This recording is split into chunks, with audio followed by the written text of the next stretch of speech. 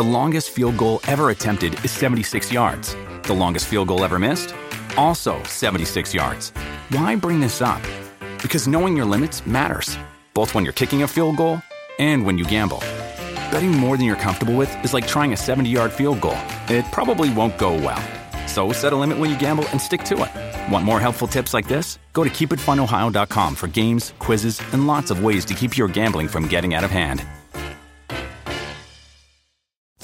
This podcast is part of the Sports Social Podcast Network. This podcast is part of the Sports Social Podcast Network.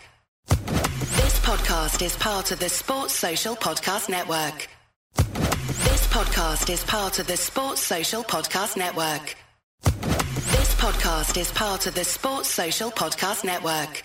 This podcast is part of the Sports Social Podcast Network. This podcast is part of the Sports Social Podcast Network. Mobile phone companies say they offer home internet. But if their internet comes from a cell phone network, you should know. It's just phone internet, not home internet. Keep your home up to speed with Cox. Cox internet is faster and has more reliable download speeds than 5G home internet. Cox is the real home internet you're looking for. Based on Cox analysis of Ookla speed test intelligence data Q3 2022 and Cox serviceable areas, visit cox.com/internet for details.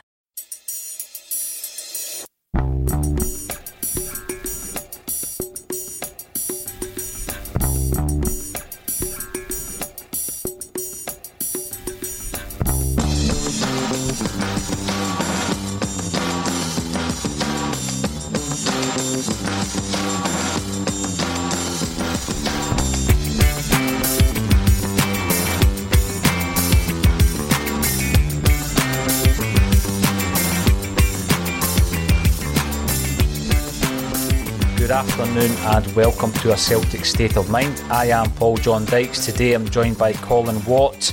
We're going to be talking about Season 2 under Ange Postecoglou. It's underway by all intents and purposes. Colin, we played our first game last night. Did you watch the game? Did you enjoy it? I did enjoy it. I've got to say, it's good to see Celtic back. It's been a long time coming. Didn't take long before the goals started to come in, and although the opposition wasn't of the greatest standard, it was good to see that everything that we'd worked on last year, the high press, the quick passing, the one-touch stuff, we've clearly been working on that in pre-season, and you can see where some of these players who last year weren't getting some game time got the chance to get the run out yesterday, and certainly must have impressed Ange with that performance, especially in the first half. Yeah, without a doubt. We will be speaking about the youngsters that made an impression. We'll be talking about some of the players like the ones across the strapline in Jullien and Johnston who may have been written off. Do they play a part this season? We'll also be looking at the new signings, as well as some of the players who might see season number 2 as a fresh start, who were here last season but didn't get going, Colin. We'll be talking about all of that.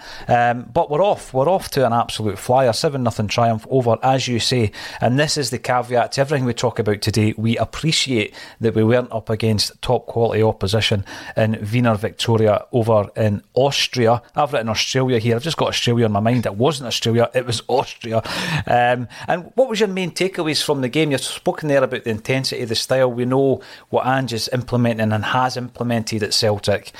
But there really were some takeaways from last night, good and bad, weren't there? Yeah, definitely. We looked very sharp, it has to be said. Didn't take too long for the goals to start coming in. We created a lot of chances. We looked pretty solid at the back. Again, you've got to caveat that with the kind of opposition that we were coming up against last night. And we got to see a lot of the B team players make that step up. I think when you compare the opposition to what the B team would have been coming up against last year, it wouldn't have been too dissimilar. So it was good to see how they came up against that, how they stepped up into the first team. Rocco Vata took his goal very, very well at the end. And we were saying on Monday who we were looking forward to seeing. And the two players I mentioned were Mikey Johnson and Albin Ayeti. And after yesterday's performance, it was the good and the ugly, I have to say. I thought Mikey Johnson played very well. He was very confident on the ball, was wanting to take his man on. I think he had maybe 3 assists and a goal.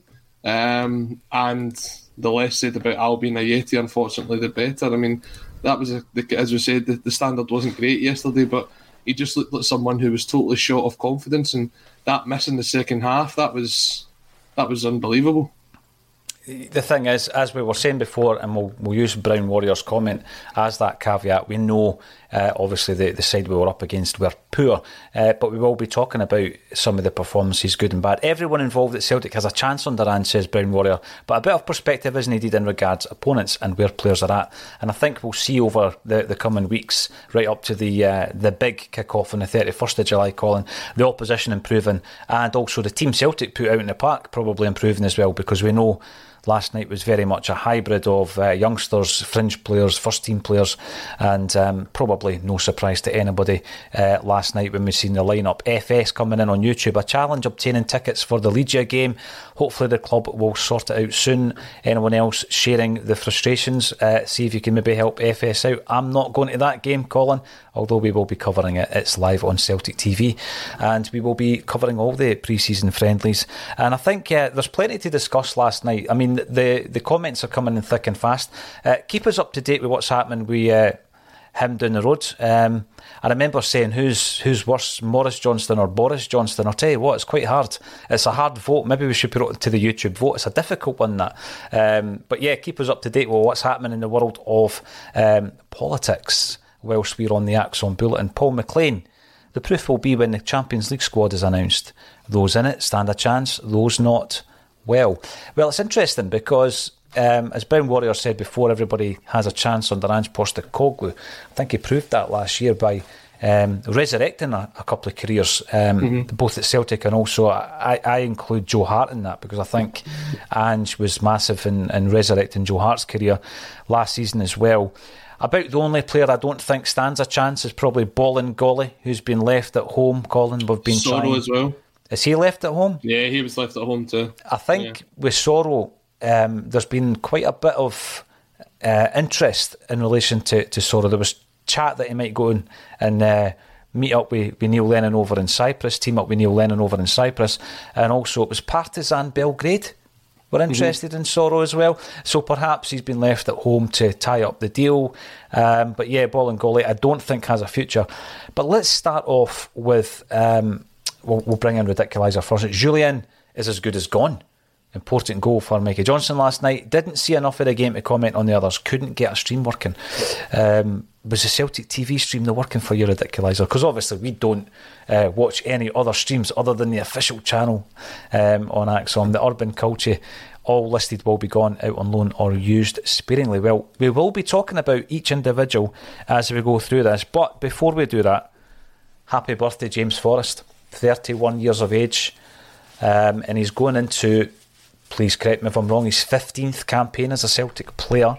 I'm sure he'll be rewarded with a testimonial throughout the next 4 seasons that he's signed up. Signed a new deal last season. What part does he play for you this season, Colin? What is James Forrest's role under Ange in season 2? It was interesting watching James Forrest last night because his approach seemed to have changed. Previously, before with Forrest, you'd kind of expect him to take a man on, get to the byline and get a crossover. He seemed to cut in a lot last night, and I don't know if that was just the opposition that we're coming up against, if it was a sort of tactic to avoid Urhoghide overlapping him, whatever it was supposed to be. It was highlighted in commentary as well that Bernabe was playing more of the inverted fullback than what Urhoghide was playing last night, so it could have been a tactic that was played, but I was actually impressed with him. He looked sharp. He looked sharper than he did last season, definitely. Looks as if he's been to the gym as well. Looks as if he's bulked up a bit. So it'll be interesting to see if he's over his injuries now. I think his position will probably be as the sort of go-to sub, the sort of Johnny Hayes type, where we turn to him after 60, 75 minutes and get him to sort of see the game out. I think he'll still contribute quite a few goals this season and quite a few assists. But his days of sort of using his pace to get by people are probably long past him now. At 31, he's a young pop, Colin, and he's a young pop. Not only it's the injuries though, Paul. It's not it's not a sort of wear and tear thing. It's the injuries that he sustained throughout that time. I have a serious concern that Kieran Tierney's career will end up like that as well, because of the amount of injuries he's picked up at such a young age. I mean, you look at it and there's only so many times you can come back from these injuries. With how much being is that the down? player that you wanted to be. Yeah, how much is that down to the fact that they both came in age 17 to the first team, played a lot of games in that period, that the early period where they're still developing physically, Colin, and obviously the high intensity training, the game after game regime of a top class footballer. And if you're playing for Celtic, you're playing in 4 tournaments every single season. It's interesting that both players have had a similar career trajectory and both are suffering from injury. Yeah, speed was a big part of Jamesy Forrest's game. Does he still have it? That is up for debate. We'll see. Paddy Lavery still waiting for us to put 10 past someone. You sit at half-time and it's 6-0 though, Colin, and you think to yourself, there's no way we're going to have a second half the same.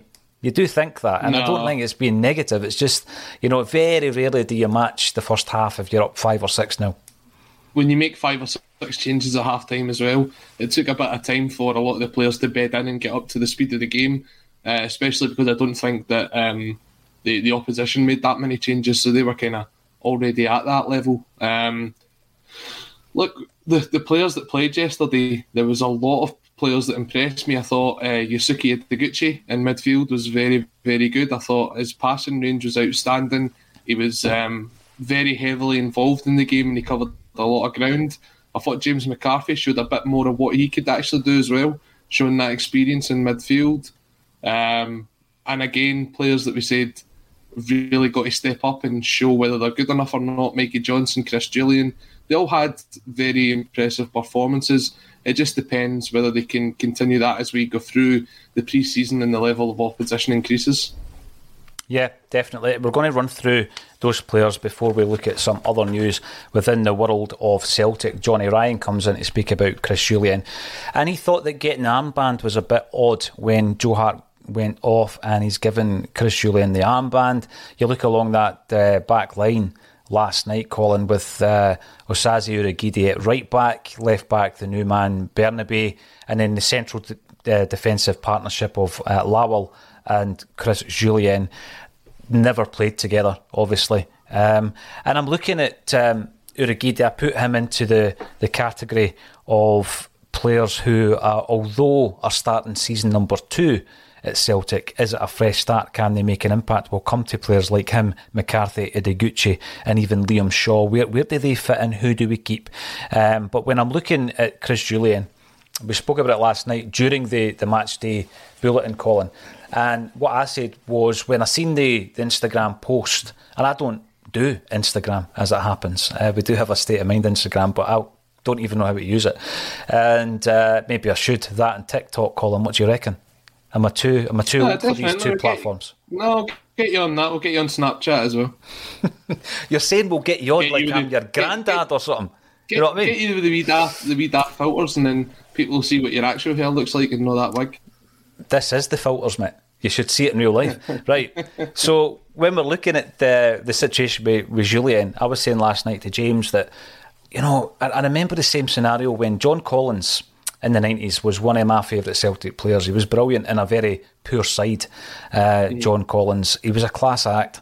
And I remember under Tommy Burns, he made it clear that he didn't want to play with Celtic. And Tommy came out and he actually said after one of the games where he had left John Collins out, this isn't about John Collins, this is about Celtic Football Club. And, my whole idea about players at that point, I think, changed, because the minute you show an unwillingness to represent Celtic Football Club, I do check out. And it's happened a lot since then, but the Morris, not Boris Johnston situation was slightly different. That was a completely different scenario, but a player who's at the club who doesn't want to play for the club, I remember Collins bringing that home to me, and since then we've seen it quite a lot of the time. I mean, I'm going to mention Boyata at some point today. He was another one, didn't want to play, and sometimes it's the body language, but sometimes they come out and it's pretty clear. And I think that post from Jullien kind of soured my relationship with him in terms of a fan and a player relationship, and I checked out. However, obviously Ange Postecoglou is either playing him because he wants to get him up to fitness so that he can, play a part this season, Colin, or he's playing him so that he can put him in the shop window, so that he can move him on and bring in what I'm sure is a target that he has. And we'll talk about the fact that Ange spoke about targets after the game. So let's have a look about the situation around Chris Jullien and his performance last night. What do you make of it? I thought he was he was very composed last night. I thought he looked good on the ball. He certainly guided young Boss and Lawal through the game. I thought the two of them were pretty solid at the back. And to be perfectly honest, if he's going to be part of the squad, we do need to get him up to that sort of level of fitness. We do need to get him so that he can play in games like this. And I know you're saying you're going to speak about Ange's comments post-match, but there was something in that post-match that sort of caught my attention, and it was when he was asked about the size of the squad, and he says, well, we're going to have up to 60 games this season, so the bigger the squad I've got, the better. His words were, I'm pretty comfortable with it, that'll all take care of itself. The ones who see their future elsewhere are looking for opportunities elsewhere. If that comes along, it comes along. At the moment, whoever is in the squad, I treat them as if they're going to stay in the squad unless they say otherwise. Now, obviously, playing guys like Chris Jullien, giving him the armband, I would assume that Ange sees him to continue to be part of the squad going forward, which would mean that he would be, I don't know, the third or the fourth choice centre-back behind Cameron Carter-Vickers and Carl Starfelt. I thought Boss and Lawal definitely didn't do any harm to his odds. I thought he showed that he can make the step up last night. And then obviously you've got Stephen Welsh who's already there. Now, we'll speak about it later, but it did say that Ange was looking to strengthen still in one or two positions. I think if you ask many Celtic fans, they'll say that the central defensive position is probably one of those, with the other one maybe being central defensive mid. So if Chris Jullien wants to try and resurrect the Celtic career, I think Ange is leaving the door open for him to do so, and by giving him the armband, he's shown him that if he wants to be part of the team, he's got a place there. It's an interesting scenario because nothing would surprise me about this one, Colin. If there was an announcement tomorrow that he had signed on loan for someone, that wouldn't surprise me in the slightest. No. But like you say there, if the player's there and Ange thinks he can be utilised, then he will play him. Very few players haven't been given that kind of freedom and that opportunity by Ange Postecoglou. You only have to look back to the situation with Ryan Christie last year. There was talk that he was going to sign a new contract. There was talk he was going to move on. And I believe it was either the St Mirren or the Dundee game. Ryan Christie was given the armband for the final half hour of that game. And I think it was shown by Ange that if he wanted his place in the squad, it was definitely there. Ange would have made him one of his sort of key players. But Ryan Christie decided his time was to move on. And I don't think Ange had any issues with that. He just accepted it, moved on, and someone else took his place. And I think that's the way it will be with Chris Jullien as well. If he wants his spot in the squad, it's there. He'll have to work for it just like everybody else. But if he wants to leave, the door's open. Oh, absolutely. Paul Cook, afternoon, Paul and Colin. Hail, boys. Just to confirm, no, Paddy, JP has not been sacked. JP was away to a festival. You'll know that JP's great passion alongside Celtic is music, and he was away not working. He was away at a festival last week. He's still having a wee break, and he will join us as soon as he's available. A massive part of the AXOM team, so I look forward to him coming back on the show. But in the meantime, Colin, you're stepping up to the plate. Padraig McFarlane can't believe Jullien stole Kenny's hat-trick. Yes, I mentioned this last night. If he wasn't that interested, it didn't look like that, did it? When he nipped in front of young Kenny and denied him a hat-trick. By the way, Colin, a hat-trick that I did predict at the beginning of the game. Well, the Nostradamus isn't quite there. He would have scored it if he'd... maybe we could have given you it, but no. Chris Jullien, right place, right time. To be fair, Kenny should have scored that. It was a poor header off the post, but Jullien just showing him how to put it in the back of the net. Look, we've been speaking about Mobile phone companies say they offer home internet. But if their internet comes from a cell phone network, you should know. It's just phone internet, not home internet. Keep your home up to speed with Cox.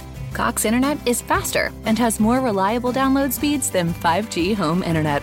Cox is the real home internet you're looking for.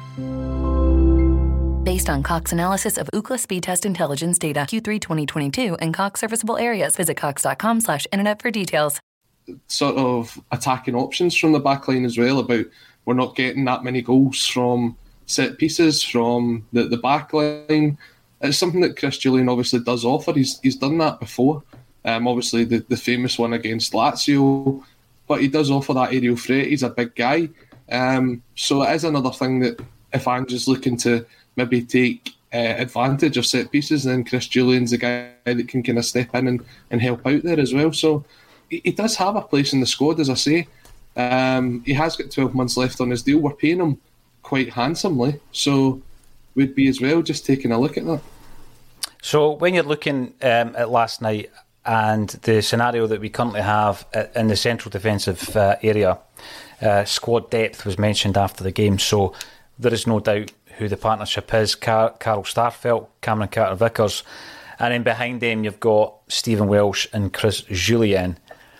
Are you happy going into the new season with that kind of two-tier system? And then you look at the likes of Bosun Lawal, who I thought performed really well last night. Obviously caveated by the fact that he wasn't really up against much, but he looked very composed and he did well last night. You've also got another youngster in Dane Murray who's got first-team experience as well, Colin. Are you happy that if that is your first choice, second choice, third choice, we can go into this new season fairly confidently? I would still like one more. I would like I'd like another experienced centre-half to come in. Whether that be on a one-year deal, whether it be on a loan deal, whatever it needs to be. I just think we need one more in there. Dane Murray's a long way away from being fit. It might be January before we see him, unfortunately, due to that serious injury he picked up. Plus, for me, he is a midfielder who has stepped back into the centre-half position, and we always had this qualm about Near Beaton doing that. So I don't think you can kind of include Murray in there. Stephen Welsh is someone who I think could be really doing with a lot of game time this year. I wouldn't be surprised if we bring someone in that Stephen Welsh goes out on loan, because I think it's not going to help his development just by continuing to be part of the training squad, maybe playing the odd game here or there. I think he could really be doing a run of games because he's shown that he can do it, but there is still bits of his game he needs to develop, and I think he can only do that by getting the game time. So for me, I would kind of look to maybe move him out on loan if we can bring somebody else in.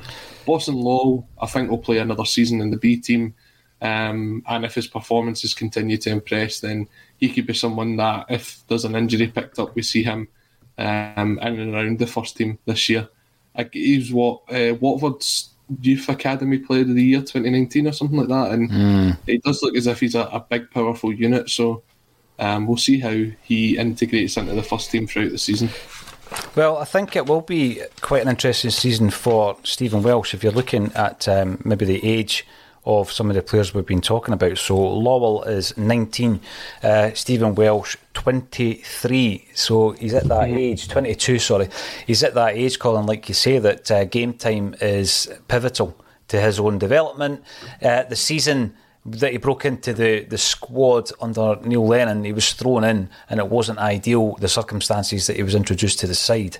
He was brought back from a loan spell at Lawton, where they'd been playing him at right back, and at the time I remember, I think Jim Duffy was the manager of Lawton, and he was surprised to see him being recalled, and they were hoping to get him back. It was Celtic were going through a bit of an injury crisis in defence, and he played against Hamilton at the Fountain of Youth Stadium, or whatever it's called now, and Jim Duffy was hoping that after these kind of couple of games he was going to get him back for the second half of the season, but obviously Welsh played well in that game, and he was sort of in and around the squad between then and the end of the season. But as I said, when you take a look at it, he's 23, as you say.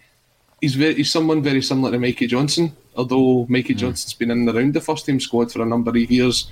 Stephen Welsh is now at that age where he'll want to be playing first team football regularly, and if he can't get that at Celtic this season, as much as he's a great youth prospect, it would be good to get him out there and get those minutes into his legs and into his game, because I don't think he's going to improve just by sitting on the bench. No, he won't. He does need the games, there's no doubt about it. And I think when he came on in the semi-final against Rangers last year, it showed that he needs game time, Colin, because he seemed off it when he came into the action. Mm-hmm. You've mentioned Mikey Johnston. He has been the subject of conversation over the last few weeks. Last chance saloon, make or break. We've heard all the cliches. And last night, he'd certainly approached the game in the right way. He made an impression. He scores a goal. He's got some assists under his belt. Someone in the chat group, I think it was Kevin, says that it's always guaranteed that Mikey Johnston will be playing your pre-season games and then fade away into obscurity at some point during the season. What does the season hold for Mikey Johnston, in your opinion?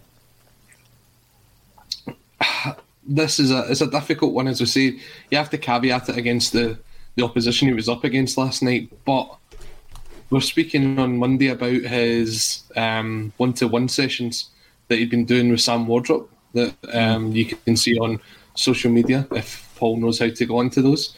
But you can see that part of the stuff that he was working on was taking his man on, getting the shot away. I thought he took his goal very well. His assists were good as well.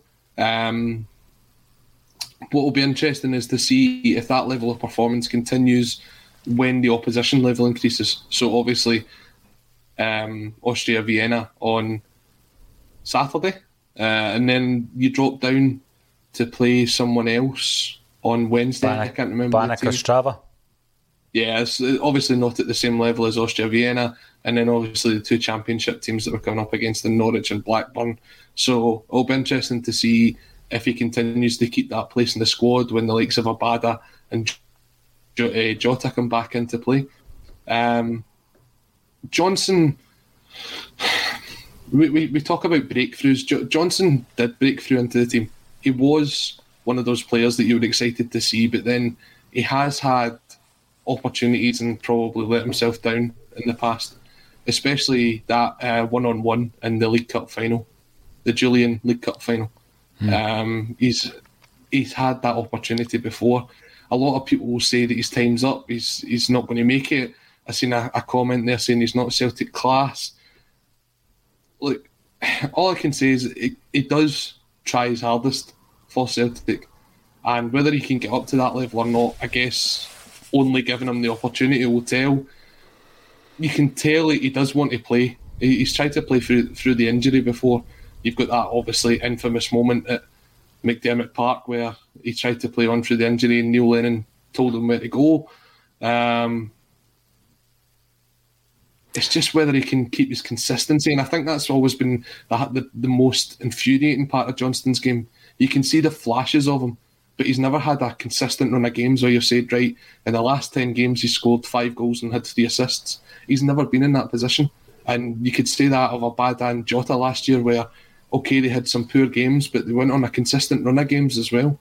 And it's that consistency that will keep you in the team and that will keep you getting minutes. Johnston's never really showed that across his Celtic career.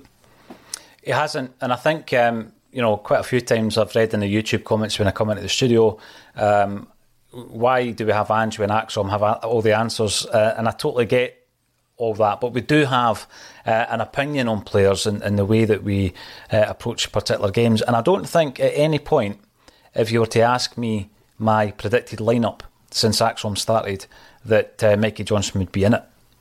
I can't think of a moment. There may have been the time where there was like 13 players out due to the Dubai debacle, and I'm not even sure if he was fit for that game. But a scenario like that would probably be the only time I would say, yeah, Mikey Johnston's in my team. I just don't think he's ever shown enough, and certainly has never shown the consistency.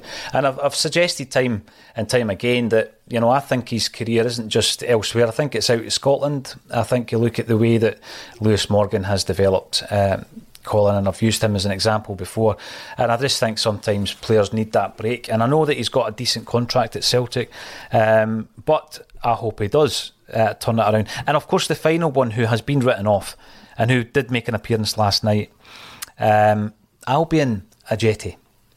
The curious case of Ajeti.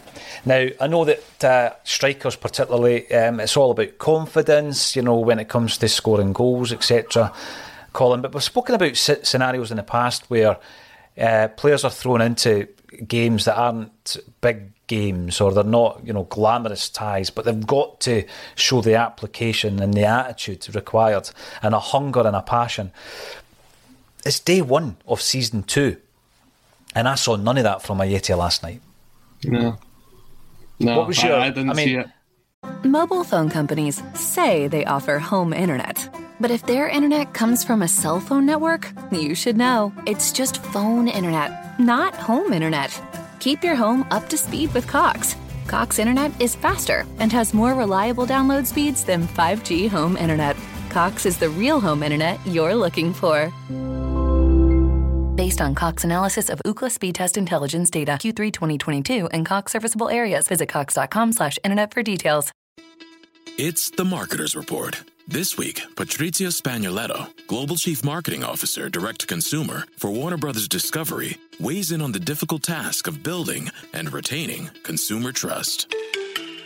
Trust is a really hard thing to build and a really easy thing to destroy, and we have to be very respectful about that. Our partnership with iHeart has really helped us build that trust and that relationship with the on-air talent. The best thing for us to do is to build a relationship with our consumers. And if those consumers have a relationship with the DJs that are on air, then we want to build on that. House of the Dragon, which was one of our most successful, if not the most successful campaign we've ever done for a show, audio was a core part of that. As the #1 audio company, iHeartMedia gives you access to all. Every audience, live conversations, trusted influencers, and the insights and data you need to grow. Not just a media company, iHeartMedia is your access company. Go to iHeartResults.com for more. I mean, at the end of the day, I think there's a lot of Celtic fans out there who probably have already come to a conclusion about Ajeti and where his future lies and the fact that it's not going to be at Celtic Park. But if you get thrown into a game and you have all that experience as an international player, he's had 2 transfers that have taken him up to probably in the region of about £15 million transfer fees. Experienced player who's played in various countries, his club football, Colin. At the very least, as a professional footballer, you should be thinking that I'm going to be an example. So let's look at Jullien. I thought he was a good example to Lawal last night as his defensive partner. You're looking around yourself if you're Ajeti and you've got a few youngsters around about you. At least be an example to the likes of Rocco Vata and some of the young guys that came on. Dede, for example. He wasn't even that, was he? No, and I don't understand it, because when you look at it, when he came in under Ange last season, towards the start of last season, obviously had the performances when he came off the bench against St Mirren. He also had that game away against Betis where he played very well. It looked as if he was starting to buy in to the Ange philosophy, the closing down, the sort of high press. I don't think he's ever been the fittest player or also the quickest player, but he did look as if he was buying into it at first. And then obviously he had that hamstring injury, which was caused by the fact that he was sort of buying into that philosophy, to be perfectly honest. But since then, the fact that he was never really involved for the latter half of last season, and then that performance last night, it just seemed as if it was someone who'd already checked out. He had one where he was on the left-hand side of the goal and he cut it across, and you're thinking a semi-decent striker would have put that one away. Then he had a basic open goal a couple of minutes later.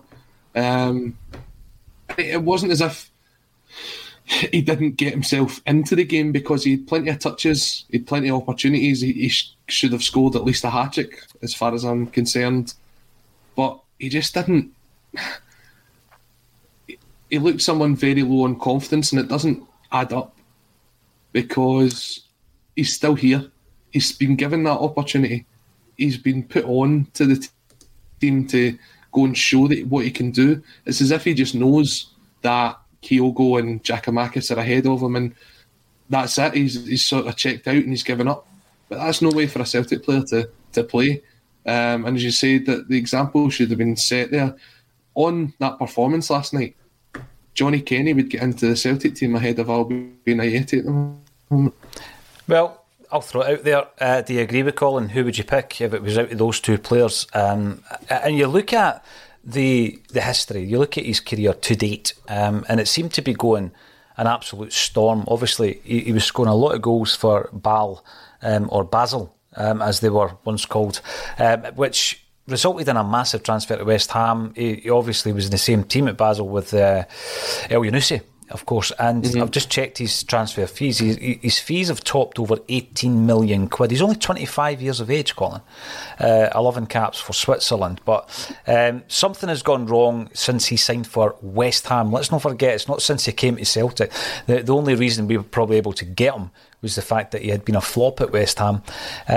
He's played 40 competitive games for Celtic and scored 9 goals. He has been, for me, a monumental waste of money for Celtic. And the sooner we move him on, the better, because, better for him as well, Colin. He can move on and start to rebuild his career elsewhere, because he will be a big earner, a bit like Jullien as well. So we'll tick off Jullien and Johnston from the list across the bottom of the screen. The other 3 players were amongst a group of youngsters that performed last night. And I've got to say, I've picked those 3 out because they were particularly impressive. For me, I thought Johnny Kenny, he showed that willingness that we didn't see in Ajeti.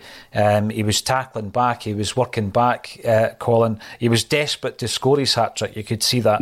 Lawal, I thought was very composed, like you say. I want to see him challenged against better opposition, I really do. I think that'll be very interesting to see him against a top striker. And then, of course, you've got Vata. We've heard so much about him. You look across this week at the ins and outs at Celtic, and you look at the scenario with Dembele and some of the other previous youngsters that we've had at the club it didn't work out for. And I'm not saying for a minute it's a kiss of death, but it's a cautionary tale for the likes of Vata coming through, isn't it? What happened at Dembele, with Dembele. I can see Vata being one of the most sought after youngsters in European football before we know it, Colin, and it's so important to ensure that his future is at Celtic. Yeah, definitely, and I think Celtic know that as well. They've obviously tied him down to long-term deals. The same with Lawal, Kenny, Dede, Anderson, who played at left-back yesterday. I thought played very well. In fact, he was actually wanted, I think it was around this time last year, by Leeds United, around the same time that they were picking up the other centre-half that they got from Celtic. Leo Helge. I think what you've got, though, with Vata is the fact that his dad's here, and I think his dad will help keep him grounded, because obviously he's been there, he's done that, he's got the experience, and he's got someone who he can kind of turn to in these situations. I don't think the likes of Dembele or even Islam Feruz or anyone like that had anyone with the experience of Rudy Vata around them to help them out. So I think his dad will really help that. He took his goal very, very well last night. Again, for someone who sort of plays that central midfield, attacking midfield role, he showed a lot of pace to get in behind, and he took his goal very well into the top corner. Showed Albion Ayeti how to do it, to be perfectly honest. Yeah. I don't think we'll see a lot of him in the first team this season. I think he 16? I think he's 17. Only just turned 17. Yeah. I think he'll have another season in the B team. And as we were just mentioning earlier on about the likes of Tierney and Forrest, getting into the first team at a young age will help you and maybe have a long career at a club. But you've got to be very careful with them as well. You've got to make sure that they don't pick up too many injuries at a young age that could hamper them, because he does look a very special talent, and I think there will be a lot of interest in him. But with this new sort of philosophy that Ange's put into the club, where the B team and the A team are really just a one big squad, and you can fluctuate between the two of them, I think that will maybe help his development massively. And there will come a point where he'll get his opportunity to make the step up with the amount of games we've got this season. And going on that performance last night, I don't think he'll let us down. Well, a couple of things to pick up on from what you're saying there. You mentioned Islam Feruz, and a very intriguing scenario with Feruz, isn't it? When a player of so much, talent and potential doesn't make it, and you ask why, and you look at all the different reasons why, and some of the reasons are with the player themselves and their application and attitude, and some are with the circumstances they find themselves in, Colin. And I know that up to a point, John Calhoun was Islam Feruz's agent, and the very first guest that we ever had physically in this studio was John Calhoun. And we did speak off camera. I don't know if we spoke on camera. I'd need to watch the interview back about Islam Feruz. Calhoun was also involved in the Raphael Scheich deal as well at some stage. But the issue that one of the many issues that faced Islam Feruz was the fact that he'd come over from Somalia, and obviously there was a huge part to play in Tommy Burns bringing him over. So much so that in the tribute game at Celtic Park, Feruz makes an appearance for Celtic, aged 14. Yeah. I remember being at that game, and this wee kid's running about, and he's 14 years of age. But as soon as you know it, he's away down to Chelsea, and Celtic get a development fee for him, etc., etc. But there was the whole dynamic of his family scenario, whereby at a very young age he was the father figure within the family, Colin, over here in Scotland, and you don't know how that affects someone to have that level of responsibility on their shoulders, how that affects their attitude and the way that they approach their work. Obviously it didn't work out for him. You look at the Dembele scenario and you hope that he still has a career, because I mean the saddest thing about Feruz is he's been out of the game for about 2 or 3 years. He's probably only 25, 26 now. He's been out of the game. But certainly with Rocco Vata, what we do know is we know the background of his dad and the circumstances around him coming to Celtic, whereby he's playing an international game for Albania away to France, and him and a few other players sought asylum. So after, as soon as the final whistle's blown, Colin, he runs up the tunnel, grabs his rucksack, and he goes straight to the police station, seeks asylum, plays for a couple of clubs in France before he comes to Celtic. And it was that hardship, I think, that made him realise that every single moment that he had as a professional footballer was an absolute prison, and he speaks about that. He's got such an attitude and a view on life. It's refreshing every time you hear him speaking, and I'm pretty sure that he is instilling that kind of attitude and those qualities and values in Rocco. And I just think he's one of the guys that every time there's been a step up, you look at the international progression of Rocco Vata, Colin, he's playing for the 15s, he's scoring for the 15s, he moves up to the 17s, he's moved up to the 18s. He's got a wee throw last night into the Celtic first team, and he's stepped up every time there's been that challenge. He's taken it in his stride, and I do hope that he gets some game time. So yeah, I was impressed with all the youngsters last night. The only one I was disappointed not to have seen making an appearance is Toby Owoleyemi, but hopefully at some point we do see him making an appearance. But the fact we didn't meant that we saw one of our new signings in Benjamin Siegrist. We also saw our new left back Bernabe. What did you take from those two appearances last night, those two debuts? Very difficult to say much on Siegrist. I don't think he really had What about the kit? What about the kit then? I mean, the new goalkeeper kit. What was your thoughts? The kit has gone down a storm. Definitely online last night. A lot of people were saying that they really enjoyed it. Interestingly, I don't think it's got a release date yet. So maybe Celtic weren't anticipating it being as popular as it was. But again, as you say, Siegrist didn't really have much to do last night. Don't think he had a save to make. His distribution, I think it's part of his game he's working on. Don't think it was great. But again, it's not going to cause any problems when you're up against that level of opposition. So I'm sure Stevie Woods and the team will work on that over the rest of the pre-season. I don't think it was part of his game, to be perfectly honest, at Dundee United. But if you're coming in to play the Celtic system, then that's something they will have to work on. Bernabe, he kind of looked a wee bit short at first. He was maybe a wee bit out of position, trying to settle into the inverted fullbacks. But as the half grew on, I thought he grew into the game quite a lot as well. Obviously, he put the crossover for, was it Johnny Kenny's second goal, which he took very well. Almost scored as well, didn't he? Yeah, he almost scored, got through there, showing his attacking prowess. I think he'll be someone, given a couple of games, that we'll see a bit more out of. I think it was just a run out for him last night and getting some minutes in the legs, and you seen was after 45 minutes he comes off for young Anderson. So yeah, a couple of people saying he needs to work on things, but look, he's moved into a new team, barely speaks the language. I'll give him a bit of time. I think he'll settle in quite well. First Argentinian, a lot has been made of that to perform for Celtic. Will we see Bernabeu at the Bernabeu next season, possibly, if we can progress through the Champions League? And the thing with regards to last night's performance that I found interesting is that he was on the set pieces as well. So I found that, and he was switching for the set pieces. So loads more to see from the new arrivals. And like you say, when you look at Siegrist, he's far more used to shot stopping than having a lot of time on the ball. And it might take him a wee while to adapt as well. We'll come back to the other kit that was on display for the first time last night as well in the home jersey. What about fresh starts for players who were here last season? James McCarthy, Ideguchi, and I've thrown in the two Sheffield Wednesday boys in Osaze and Liam Shaw, who made appearances last night. Quite frankly, I think one of four will play a part this season, a big part, and I think that one player is Ideguchi.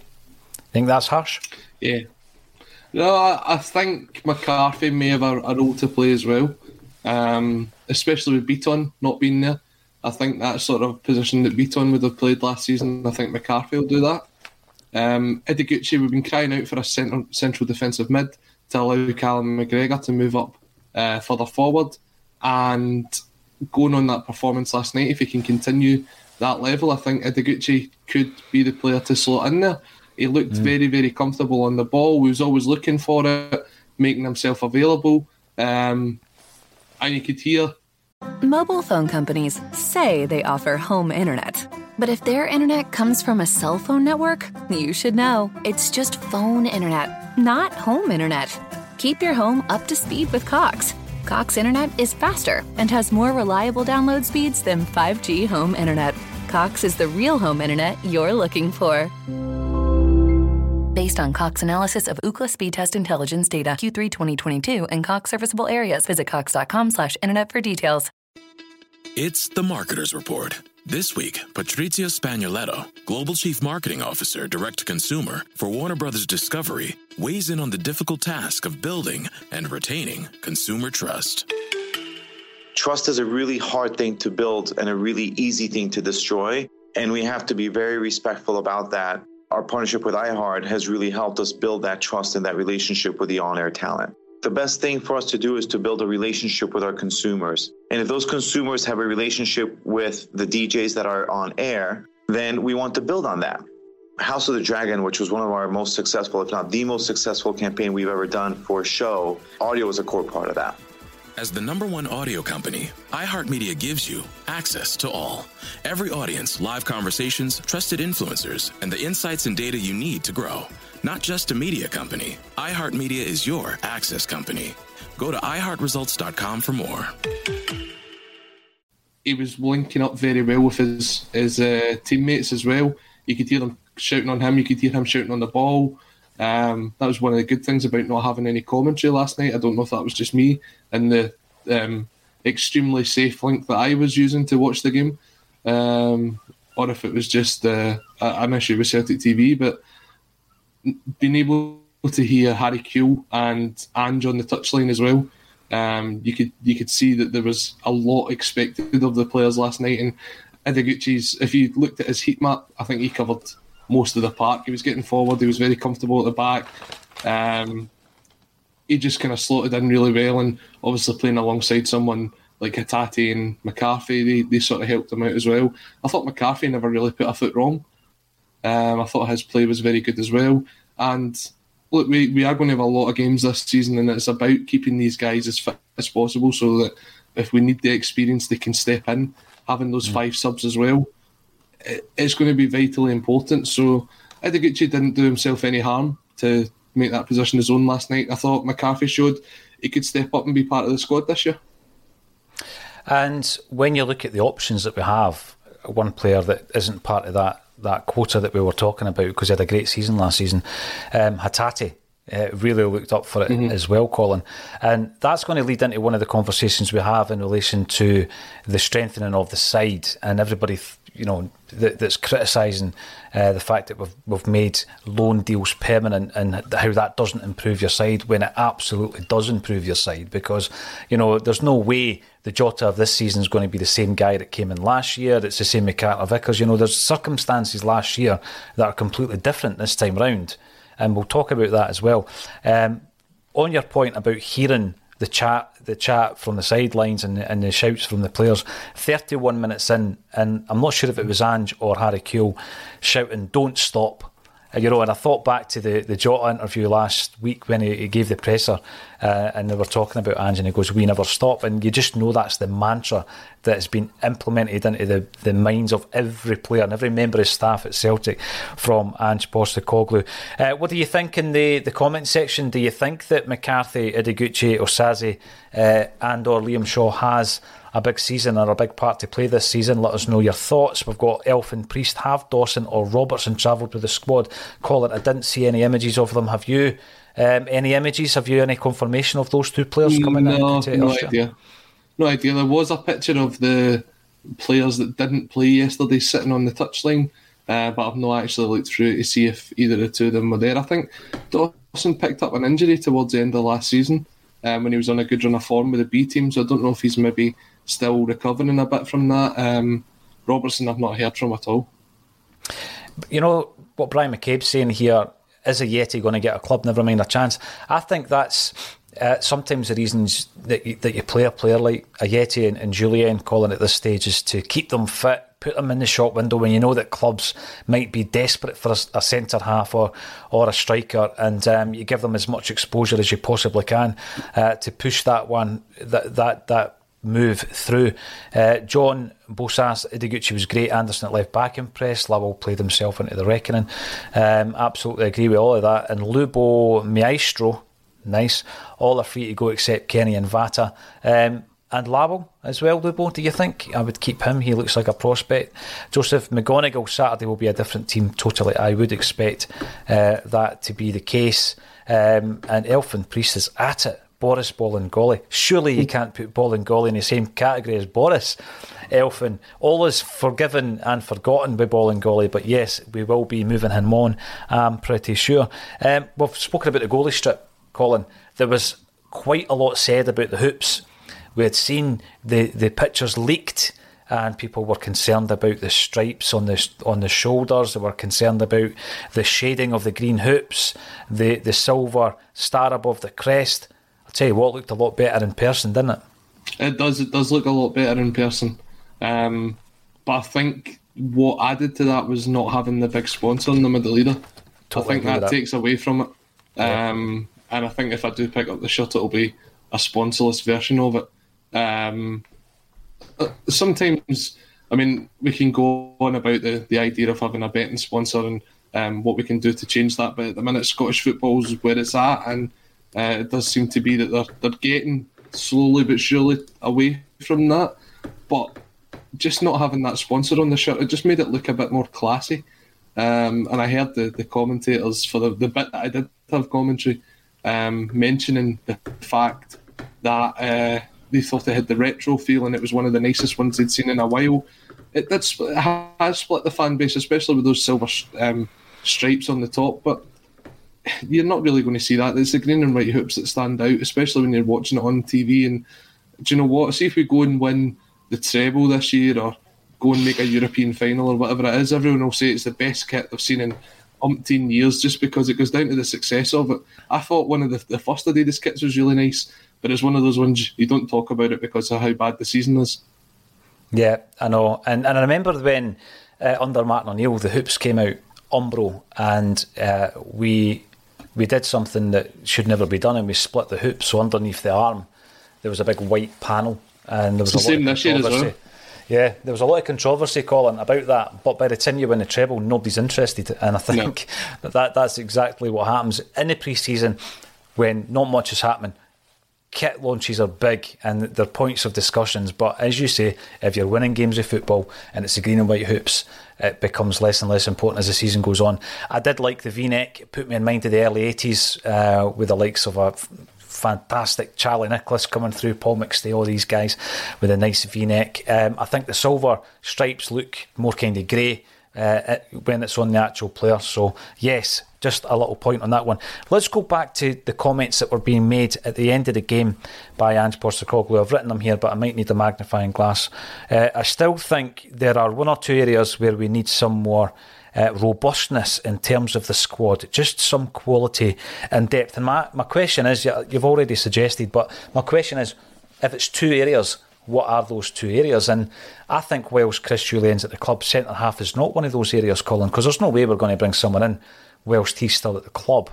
That being the case, what do we look at? Do we look at the defensive midfielder, as you suggested? Is the striker still something that you would be looking at? Or again, it would be in a similar position because we've got a Yeti there, that we wouldn't bring anybody in? Where would you say the two positions are just now? I would still say we need a striker, a centre half and a defensive central midfield player, but I think at least two of those positions are going to be hampered by those who are still at the club in Ayeti and Jullien. I can buy into that. I do think that when it comes to the centre-half position, you still need that one more.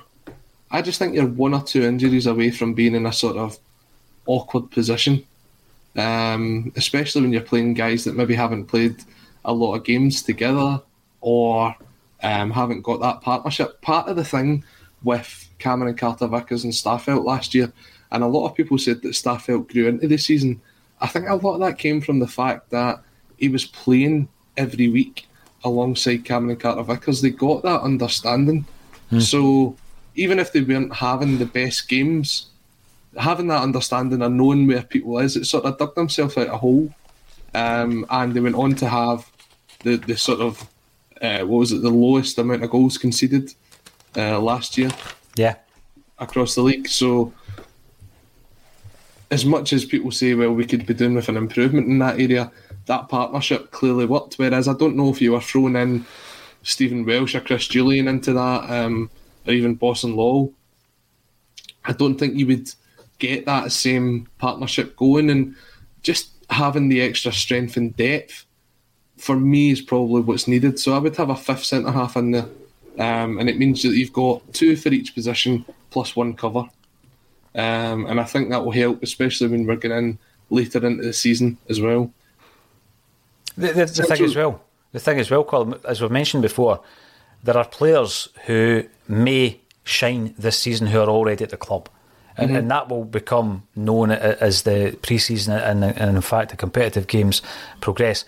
One of those players could well be Ideguchi. And again, caveat, not very good opposition, but he looked impressive. He could be like cliched, a new signing, once the game, it gets the game time.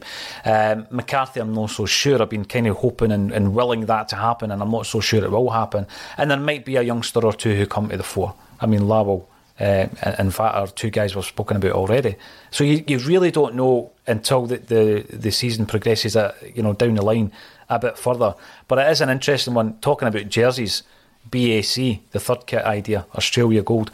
All you need to do is, when we face Norwich in a couple of weeks, have a look at their home jersey, because it is an absolute belter. You seen it, Colin, with the pinstripes? Yeah, I've seen it, yeah. That's, for me, that's a classic Celtic away jersey in the making. Just go for that and you won't go wrong. Brown Warrior reminds us that it wasn't the hoops back in 1888 for the first game. It was indeed a white jersey with a green and red crest. Absolutely. Although some of the players were wearing hooped socks, Brown Warrior, we'll bring that to your attention. And then we went to the stripes before we went to the hoops. So, yep, you know your history. And that Martin O'Neill kit is a classic kit. Kevin Graham Poet knows it, absolutely. It was a classic kit worn by a classic team. And when you actually get one of the match-worn jerseys, it's a heavy kit, Colin, 20 years ago, the way that they manufactured jerseys was complete. Everything's light, right down to the embroidery. They don't embroider the badges, because it might add a tiny wee bit more weight to the kit, make the player a little bit less aerodynamic. Before we get into the last 5 minutes of the show, a couple of departures this week in Karamoko Dembele and Ross Doohan. No real surprises, and for the best for all parties. Colin, do you think either of those players will go on and make a name for themselves? I think Doohan's already impressed at Tranmere, isn't he? Yeah, I think Doohan's got a bit of a future to him, but I don't think it will be at any sort of top level. I think he'll have a good career in maybe around League One Championship, go on and have a good career there. Maybe he'll make a move back up to Scotland one day as well, for one of the Scottish Premiership teams. Karamoko Dembele will be an interesting one to see how he develops in France. I think it's good for him to get out there and go into Europe and just try and make his way. I don't think there'll be as much pressure on him over there as what was probably on him here to come through. And a lot of that comes down to the fact that, as we said, he made his sort of reserve team debut at 13. He was in the first team round about the squad 16, 17. Everybody saw him as this next up and coming thing. And without having that pressure on him over there, maybe he'll go on to have a good career. But I think he needs a lot of work. Again, someone who's been very unfortunate with injuries, and he just needs a bit of game time to see how that goes. I was actually surprised that we got rid of Doohan this window. Obviously, we gave him the extension, but that was just to get the fee from Tranmere for him. I thought he might be in and around the Champions League squad because of the homegrown rule, just to get the players in. You need, I think it's 8 homegrown players to get a 25-man squad. So when that comes round, it'll be interesting to see who makes up the numbers. So we've got 2 goalies out on loan in Hazard and Barkas. Colin, we've got 4 goalkeepers, the 3 who were involved last night, plus Scott Bain. That's the way we're going to run with it. Bain's going nowhere, is he? No, he'll definitely be needed for the Champions League squad. Absolutely. Hazard, speaking of Champions League, played for HJK Helsinki in the Champions League qualifiers last night. I didn't actually see how they got on. Qualifiers, what are they? I know, this is usually about the time where we would be playing the qualifiers, so to not be involved is a good thing. But yeah, he was involved in the Champions League qualifiers last night, so I'll need to find out how they got on. They won 1-0, so kept a clean sheet. Well done. Fair play. Full international for Ireland as well. John Boy 1888 PJ, would you consider doing a bulletin on the possibility on expanding the main stand, not back again for season ticket? Be good to see some comments. We could certainly run it as one of the topics, Colin. I think it's one of the things that when we seen the phoenix rising from the ashes of the old Celtic Park, I mean, it looked absolutely stunning when you think back to those early days, the first season back at Paradise.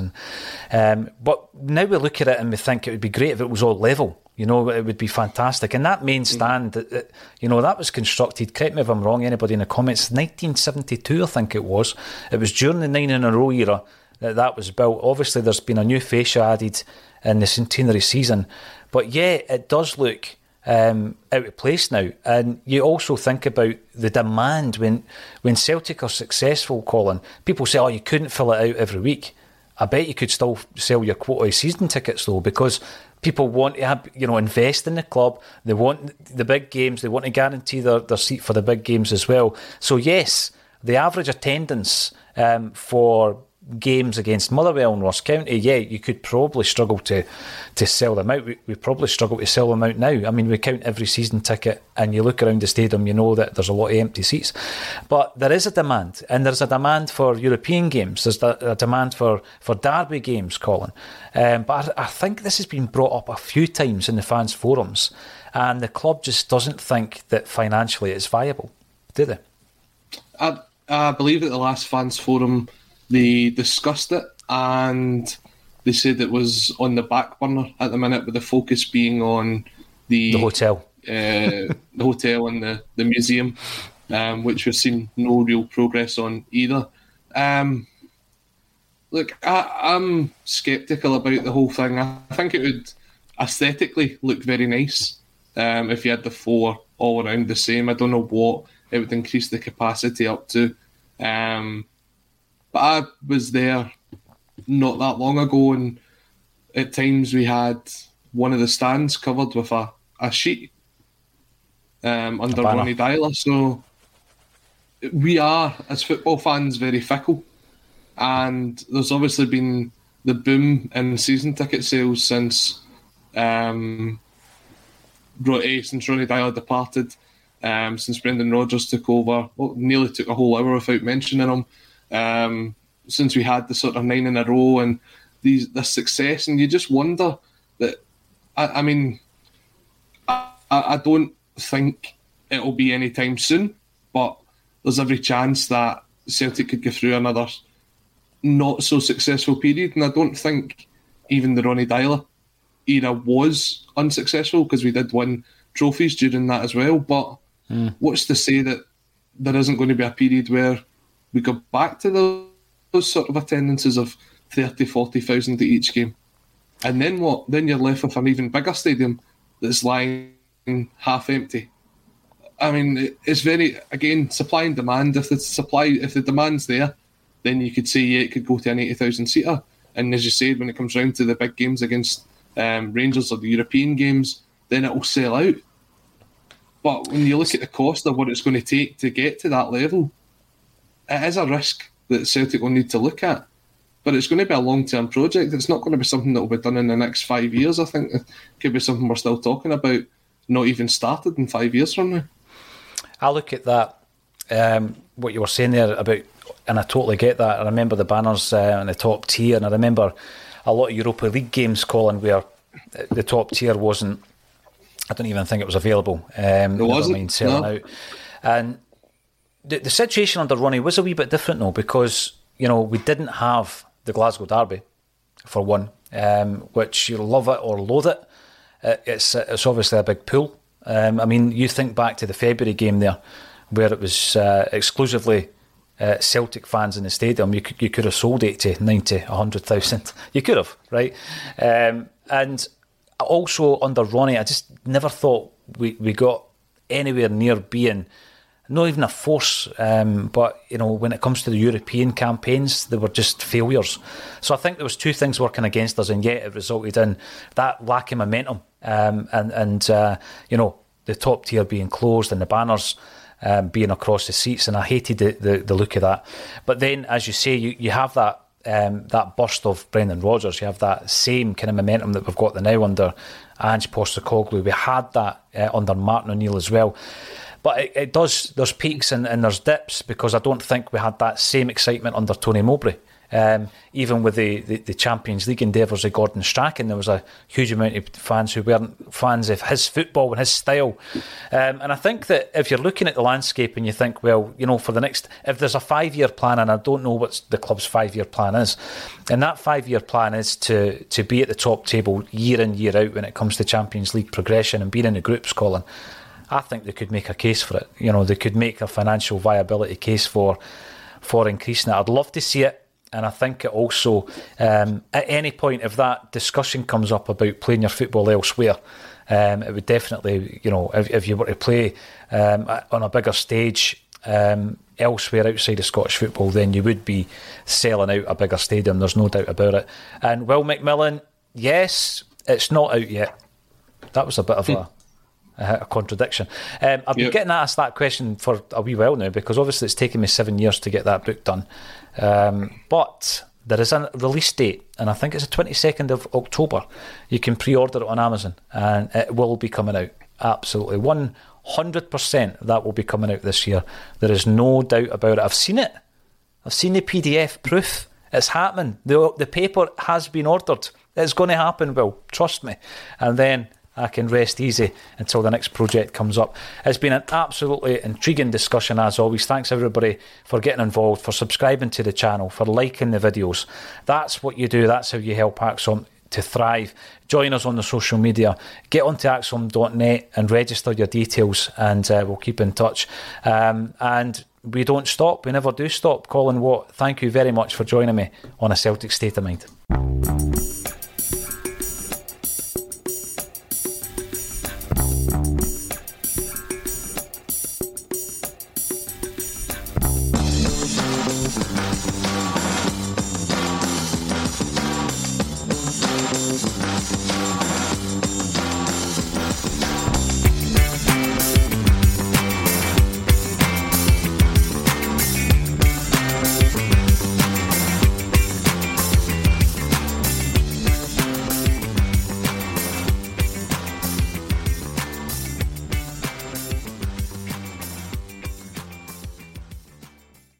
Mobile phone companies say they offer home internet. But if their internet comes from a cell phone network, you should know. It's just phone internet, not home internet. Keep your home up to speed with Cox. Cox internet is faster and has more reliable download speeds than 5G home internet. Cox is the real home internet you're looking for. Based on Cox analysis of Ookla speed test intelligence data Q3 2022 and Cox serviceable areas. Visit cox.com/internet for details. It's the Marketer's Report. This week, Patrizio Spagnoletto, Global Chief Marketing Officer, Direct to Consumer for Warner Brothers Discovery, weighs in on the difficult task of building and retaining consumer trust. Trust is a really hard thing to build and a really easy thing to destroy, and we have to be very respectful about that. Our partnership with iHeart has really helped us build that trust and that relationship with the on-air talent. The best thing for us to do is to build a relationship with our consumers. And if those consumers have a relationship with the DJs that are on air, then we want to build on that. House of the Dragon, which was one of our most successful, if not the most successful campaign we've ever done for a show, audio was a core part of that. As the #1 audio company, iHeartMedia gives you access to all. Every audience, live conversations, trusted influencers, and the insights and data you need to grow.